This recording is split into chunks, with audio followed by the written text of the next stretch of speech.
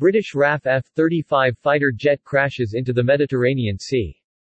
HMS Queen Elizabeth, the UK's flagship aircraft carrier, had 8 UK F-35s on board, as well as 10 American F-35s.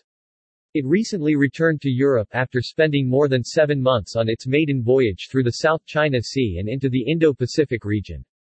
UK Royal Air Force F-35 combat aircraft crashed into the Mediterranean Sea earlier today.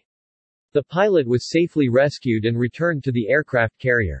Earlier in November, the UK took delivery of 3 F-35 stealth fighters, at a cost of £100 million $135 million apiece.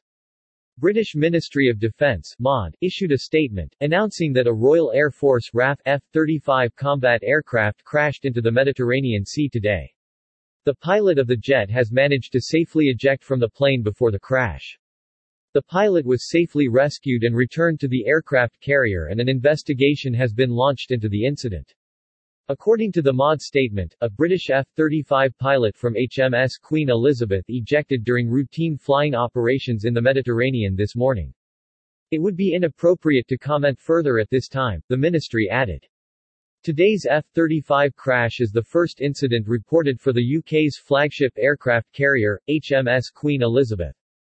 Earlier in November, the UK took delivery of 3 F-35 stealth fighters, at a cost of £100 million $135 million apiece, bringing the total number in the country's fleet to 24.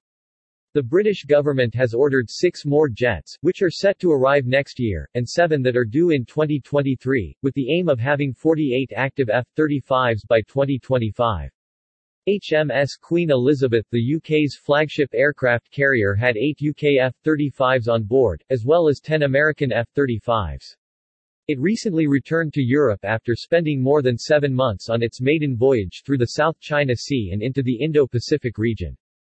The Ministry of Defence has not yet recovered the plane, which is believed to have crashed into the sea at 10 a.m. Greenwich Mean Time on Wednesday, and no other aircraft were involved in the incident.